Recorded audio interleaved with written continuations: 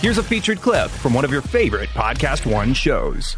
So years ago, I was at dinner and I see a table of Cameron Diaz, Gwyneth Paltrow, and Reese Witherspoon, and they're sitting with Ryan Murphy and Brad Falchuk and Ian Brennan, all the creators of Glee. And I was like, oh my God, I have an in at this table. Totally. I'm like, this is crazy. I know almost everybody there but Reese Witherspoon and Cameron Diaz. I go over there, or saying hi, and introduce myself to Cameron Diaz, and then I turn to Reese, I'm like, so nice to meet you. And she just looks at me, she goes, we've met before. Oh, Like, dead serious. I was like, like literally, have we?